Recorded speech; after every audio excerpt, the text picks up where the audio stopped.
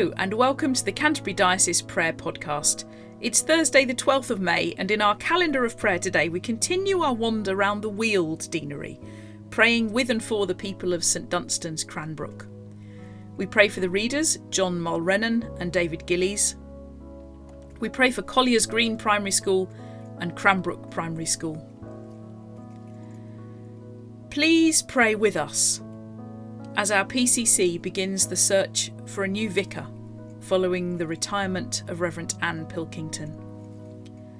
Pray for the life of the church in all its aspects during the vacancy. Bless each member of our congregation, praying particularly for our readers and church wardens.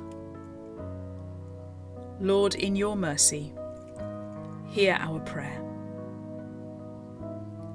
And we join with the Worldwide Anglican Communion today to pray for the Diocese of Limerick and Killaloe in the Church of Ireland, the Dublin province. Lord, in your mercy, hear our prayer. We close our time of prayer with a collect.